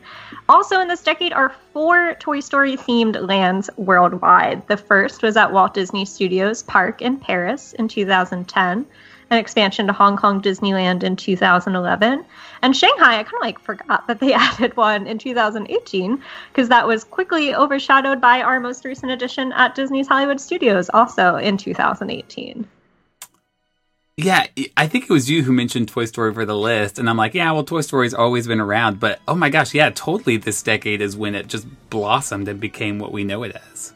I mean, for me, it was a big deal because Toy Story was the first movie that I saw in theaters when I was a kid in 1995, that I remember. And then I'm going to reveal my age here, but I graduated high school in 2010. So when Toy Story 3 came out, Andy was going away to college that fall, and so was I. So I was like, whoa, grew up with this, but then it was kind of absent for about 10 years. So it was a big deal for me when it came back. Yeah, I remember my reaction was opposite for 3 and 4, because when 3 came out, it was like, oh my gosh, I thought Toy Story was done forever, and we're going to get another Toy Story movie. This is so exciting. And then for 4, it was like, but why? You gave us the perfect Toy Story film. Yeah.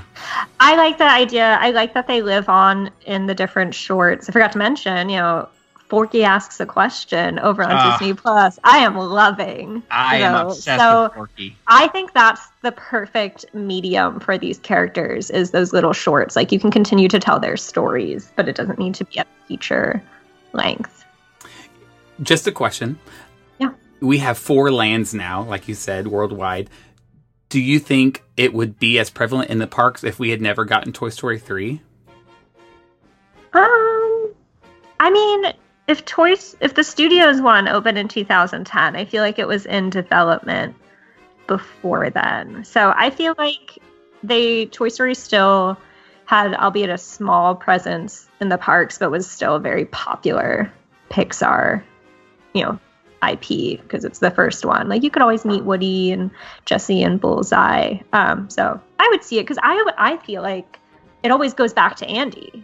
So even though, this expansion at Studios opened in 2018, post Toy Story 3, ahead of Toy Story 4 with Bonnie, the story is you have shrunk down to the size of a toy and you are in Andy's backyard. Yeah, it's the OG. So it was always going to be a popular part of the Walt Disney Company for sure. Well, speaking of those lands, that does segue actually perfectly into the letter U, which in this case stands for universe building. Now, I think this was a trend that really, really took off this decade, where parks are now building entire lands themed to one fictional universe. So I think this started with the Wizarding World of Harry Potter, which was a massive success for Universal Studios. And I think Disney tried to recreate this. They felt the need to do this in their own parks to sort of compete with the Wizarding World. So just in this decade, we got things like Cars Land, which completely recreates Radiator Springs in California. We got New Fantasyland, which I think is actually a good example of this, where you walk into these entire areas that are themed to a fictional land from a Disney movie. Then we got Pandora, the World of Avatar in 2017. We got Toy Story Land last summer. And then, of course, on both coasts, just this year, we got Star Wars Galaxy's Edge. So I think this was a trend that we really saw a lot of in 2000. And I actually wonder if this will slow down, in the 2010s. I wonder if this will slow down beginning in the 2020s, now that Galaxy's Edge was not quite the massive success they hoped it would be, Of course, Rise of the Resistance is starting to change that a little bit now. But I think it will sort of define this decade, looking back, of building entire lands that are themed to one IP. I don't think it will. I think that this will continue to be sort of the bread and butter of the Disney company in the parks, because I can't see them going back to Frontierland, where we're going to take different aspects of properties from the West and bring them in. I think you're going to continue to see things like the Marvel lands, that kind of thing. I see it twofold. Certainly more prevalence of IP, but yes, like you said, the Marvel land at DCA, but then Epcot is still having more of like an overall theme of like world nature, world discovery. They're not just calling it one character based thing. So I like that there's a balance. Me too. But if Pirates of the Caribbean was not an attraction, but it was just a film that came out today, we would have Pirates Land, we do, no doubt. In Shanghai. I was just thinking that, in Shanghai, there's the pirate area. And Tokyo in 2020 is getting the whole expansion to Fantasyland that has the Beauty and the Beast ride and Arendelle and all that. Yeah. It is funny, though, in just this decade, how it really shifted, because we started with Cars Land, which is an exact replica of the movie. Like, you were seeing all of your favorite characters, you were seeing all of your favorite sites from the movie, and then we get to Galaxy's Edge, which is based on Star Wars, but it's a completely new original thing that you've never seen, with characters you've never met. Yeah. Letter V, the villas. As we mentioned earlier with Art of Animation, that was the only resort to open, fresh resort, with the exception of the Riviera, which is opening with just like 10 days left in the decade. But that doesn't mean Disney was not expanding their resorts and rooms, because we had a lot of villas open up. The Disney Vacation Club, also known as DVC, they added several properties to different Walt Disney World resorts, including things at the Grand Floridian, the Polynesian. They had the villas and bungalows added. They had Copper Creek villas and cabins, etc., all over. So I think towards the beginning of the decade, there was 4 DVC properties available. And I was speaking actually with a DVC member the other day who said there's something like 15 DVC properties available currently. Wow. So that definitely blew up over the last decade. And, in a way it makes sense, because Disney vacations are getting more and more expensive. People's wages definitely are not matching the price increases as time goes on. So if you're looking at Disney vacations over long-term time and investment, I think the DVC is probably the way to go. I remember when they opened up the Grand Floridian and just being so charmed by that penguin fountain from Mary Poppins. It's so cute. Yeah. Yeah, they've done a good job. And DVC, I think we probably should have somebody on sometime who understands this better than us and can really explain it. But from what I understand, you have your home resort, but that doesn't mean you always have to stay there. So you can use your points and things to travel around to different resorts. So just because your home resort is Old Key West, you still have the opportunity to go to Grand Floridian or Wilderness Lodge or wherever. You summed it up perfectly. I was going to say, my parents joined in 1994, so I can explain this if you need to. But you purchase points at $1 amount, and then you pay that off. So it's like a one-time purchase, but there are annual dues, which go towards the renovations and the upkeep of those individual villas. So our home resort is Old Key West. That was the only option in 1994. But my parents have certainly stayed at many of the different villas. The thing that doesn't change is the point value has not gone up. So you can always stay for like a week with the amount of points that you bought, if that's how many you purchase. It just might depend on the time of year that you can go. Have you stayed at a lot of different properties, I'm assuming, then, with your points? I have, yeah. I got to tour Riviera for their open house, and I would really like to stay there because it was so pretty. But I really like the Beach Club villas and the Boardwalk villas over by Epcot and Studios, just for the transportation ease between the two parks and the best pools on property. Oh, yeah. 2 good draws there, yeah. But you know what? there are villas out in California at the Grand Californian Hotel. And if you have a theme park view, you might be overlooking letter W, which stands for World of Color. Mm. The groundbreaking nighttime show opened in June of 2010 at DCA, and there have been seasonal iterations since. Winter Dreams premiered in 2013, and my understanding is that was updated kind of to a newer wintertime version called Seasons of Light in 2016. When World of Color Celebrate did just that in honor of Disneyland's 60th in 2015, and new this year was the Villainous edition as part of Oogie Boogie Bash. So I like that, the ease of this technology allows them to easily make updates to the show so it feels fresh, even just within the 10 years. Mm-hmm. I do remember when this show debuted because fans lost their mind just because it was a nighttime spectacular, unlike anything we'd really seen at the parks. Absolutely. Yeah. 2 thumbs down to World of Color Celebrate, but overall, really? overall, I like the concept of this type of show. Derek hated this thing, man. Celebrate was the first one I saw in person, so I was like, I didn't have anything else to go on. But you're not a Neil Patrick Harris fan, I take it. I can give or take. He was just in a lot, and I just hated the song that was part of it. I don't know. It just wasn't my favorite. This is literally me. That was so great. And Derek was like, eh. Oh, no. It's just, I just think it's too long. Like, just World of Color, and well, now you're just making me poo-poo on it. I think it's such a great concept, and the water fountains are so pretty, and the way they light up the whole pier, it's just so picturesque. I just think it's sort of a one-note concept to last 25 minutes. It's just a lot of the same thing. Celebrate a world filled with magic. Pretty good. That's a pretty good impersonation there. All right. Well, it could be, I'm going to try one of Courtney's famous segues here. It could be that in the future, since it is so easy to change and add more characters, maybe one day we'll get some characters from our letter X, which stands for X-Men and other Fox acquisitions. So maybe World of Color 2020 will feature Homer Simpson. Who knows? Oh, Lord.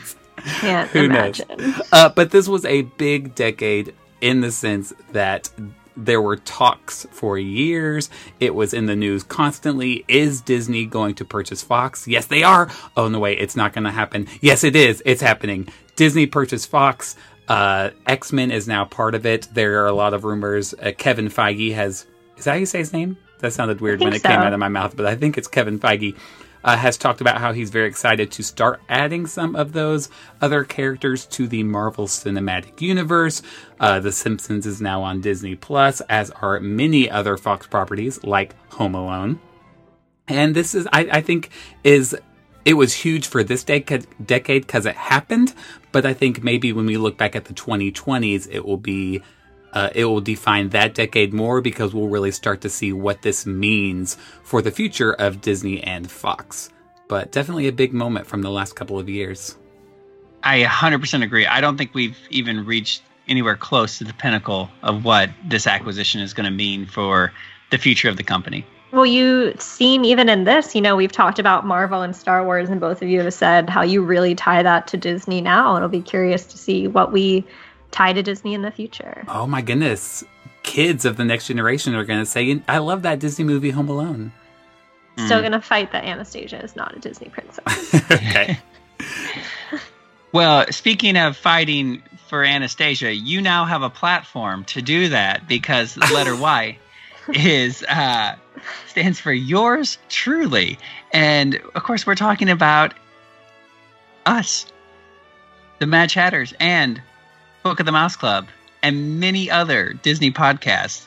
Many other Disney podcasts. The old joke, what do you call a group of crows? A murder. What do you call a group of lions? A pride. What do you call a group of white guys? A podcast. And the 2010s have opened up this opportunity for us. I mean, we started in 2014. Yeah.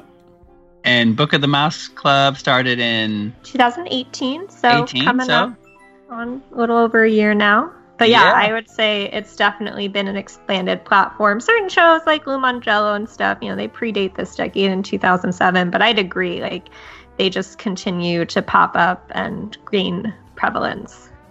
For sure, yeah. I mean, and it's so easy. I mean, even when we started, almost 6 years ago now, 5-6 years ago, it wasn't hard to do. It just kind of takes a little bit of effort and trying to find your identity. And I think, there's podcasts that definitely come and gone, and some lasted longer than others. But yeah, now we get to connect with Disney fans, and you don't have to necessarily get your news from official sources anymore. You can kind of hear it directly from fan sites and also hear their opinions and help formulate your opinions. So yeah, and like we talked about with the blogs, there are certainly lots of generic news-oriented podcasts, but there are lots of very specific ones like Courtney's. I think that's such a great, unique route to take with Disney books and, Disney food, and ones that are specifically devoted to Epcot or Disney Springs. You can find anything out there. Well, if there's one thing podcasts are known for, especially this one, I think it's throwing a little shade. Oh, and wow. That brings us to our final letter, which is 0, for the number of new Disney parks that have opened in the U.S. for the first time since the 1960s. I'm going to toss it over to Derek, since this was your idea here, if you want to do the honors. I'm sorry, did you have a better idea for the letter C? I didn't, but I came up with cues that were incorrect. You came up with a lot of good ones. I do want to say that this is not throwing shade. I just think it's notable that it is the first time since the 60s when we didn't get a new U.S. park. But I just think it's more indicative of what Disney has decided to focus on moving forward. And I think that's their current parks. We saw so many huge changes and complete reimaginings of the parks that they do have. Like, this was the decade Hollywood Studios got rid of the Sorcerer's Hat. This was the decade we lost things like Ellen's Energy Adventure and Great Movie Ride. And, hopefully I think in the future we'll agree that these were all really good changes because they are finding their identities now. Kind of like what Jeremy said earlier about the teenage years. The parks are, discovering who they are. Like, this is such a crucial time for all of our current parks to discover who they are and who they want to be moving forward. So no, we did not get a new U.S. park for the first time since the 60s. But in a way, we kind of did. We got, oh, no, wait. MGM became Hollywood in the 2000s, so never mind. Yeah. No, but it feels like a new park. Absolutely. I think it was a time of transition there in the middle of this decade. But now as it closes out and Rise of the Resistance is open, we really have more of a complete picture of what that park has shaped up to become. It's the old philosophical conundrum about if you have a ship in a museum and you break in every night and you replace one board of that ship with a new board, at what point does that ship no longer that ship? Mm-hmm. You replace things from the park, opening day, MGM. What really is still around from then? Not much. Indiana Jones Stunt Spectacular. Yeah. So, strong. is I don't even know if that's opening day. Is Hollywood Studios still MGM? Probably not. It's funny. Indiana Jones was not opening day. And as we were walking through the park, Carter, my nephew, said, "Is Star Tours the oldest attraction here?" And there was kind of silence. And then the three of us adults who were with him were like, I think it is. I think it's the oldest attraction here. Yeah. Yeah. And goes up against Rise of the Resistance from the same franchise, which is the newest attraction there. Just bookend. Just a bookend, exactly. Let's not also forget that this was the decade that, you look at, I saw Magic Kingdom from the 90s. It's featured in one of those Imagineering story episodes I was watching on Disney Plus, and I forget how much the hub has changed just this decade alone. Like, it looks like a totally different park with way more trees in those videos. It was crazy. It was it was a sort of a shocking moment. Yeah. The past few episodes of the Imagineering story have really focused on DCA's transformation as well. Just like what that park started out as and what it is now. very, very different. Yes, our friend Jeff DePauli has talked about those years when it was just a construction wall. Like, just for a few years, it just looked like one giant construction wall. So, and that's what Epcot's going to be for the next few years, I have a feeling. Yeah, and let's also not forget that this was the decade when we stopped wearing plaid shorts and cargo shorts as well. Yes. Some of us. All right. Well, I think that's sort of a good segue. You know, what does the future hold? Epcot certainly is going through a lot of changes. And I think Disney will also just focus on the other parks for a while now. I don't think there's any talk of a fifth gate opening soon. And at Disneyland, there's probably not talk of a third gate opening soon. And, you know, that's okay. As long as the parks that we love get the attention they deserve, then we're all going to be happy guests. So that does it for us in the 2010s. So it's been a wonderful decade. We look forward to many more years with you. Well, many more episodes. I don't want to put the word years on it just in case. But it's been a fun decade for me. I hope it has for you all as well. Courtney, thanks as always for joining us. Do you want to remind our listeners where they can find your wonderful podcast? Absolutely. So anywhere you find this podcast, you can likely find Book of the Mouse Club. We're also online at Book of the Mouse on Twitter and Instagram. We did just have our last episode of the decade. That was an interview with author Jeff Bayham about his Haunted Mansion book, The Unauthorized Story Behind That Attraction. But we're looking forward to 2020, so stay tuned for what books are on our reading list. I think it'll all depend on what Santa brings me this year for what I'm going to read next year. If you want to keep up with me individually, though, I am on Twitter at Courtney_Guth or on Instagram at Great Guthsby. Definitely a great follow. I was going to tell you to also plug your personal, so I'm glad you did. Oh, well, thank you. Thanks for having me. Well, you can always find us online as well at madchatters.net. I don't know why I plugged our website. That was so random. Don't go to our website.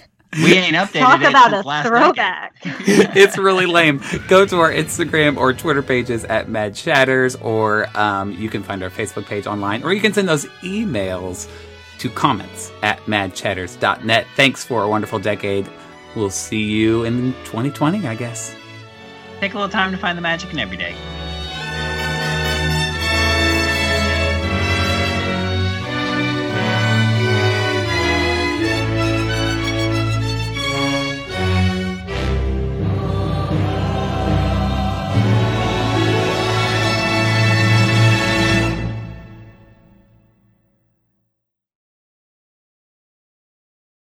That's what we're going to do. We're going to do some Disney Christmas songs mashup.